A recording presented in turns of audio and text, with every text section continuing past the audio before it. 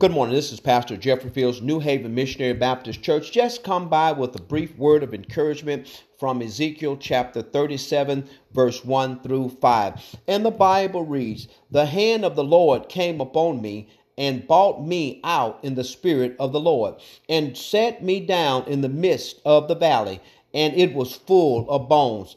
Then he caused me to pass by all around, and behold, there were very many in the open valley, and indeed they were very dry. And he said unto me, Son of man, can these bones live? So I answered, O Lord God, you know. Again he said to me, Prophesy to these bones, and say to them, O dry bones, hear the word of the Lord.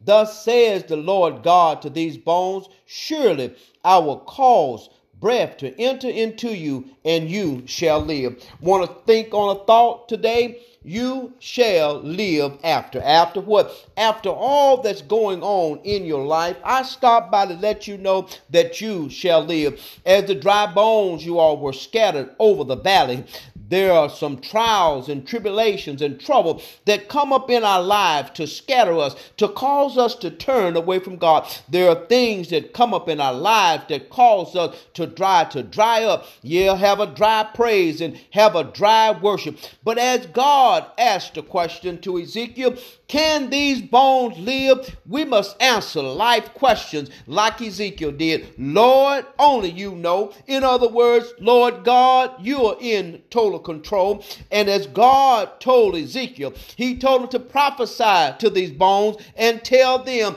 I will make you live again. In other words, on today, you need to know and believe that even today, God can bring dead things back to life. Even today, God can bring dead dreams back to life. Even today, God can cause your goals to be revived, renewed. God is still in the blessing business. I want you to know this morning that even after all that you've gone through, even after a messy breakup, I want to let you know that there is life after that. I want to let you know this morning that God mends wounds. Yep, God is able to heal broken hearts. So on today, begin to speak to yourself. On today, begin to tell yourself, after all that I've gone through, I shall live again. God bless you all. This is my prayer.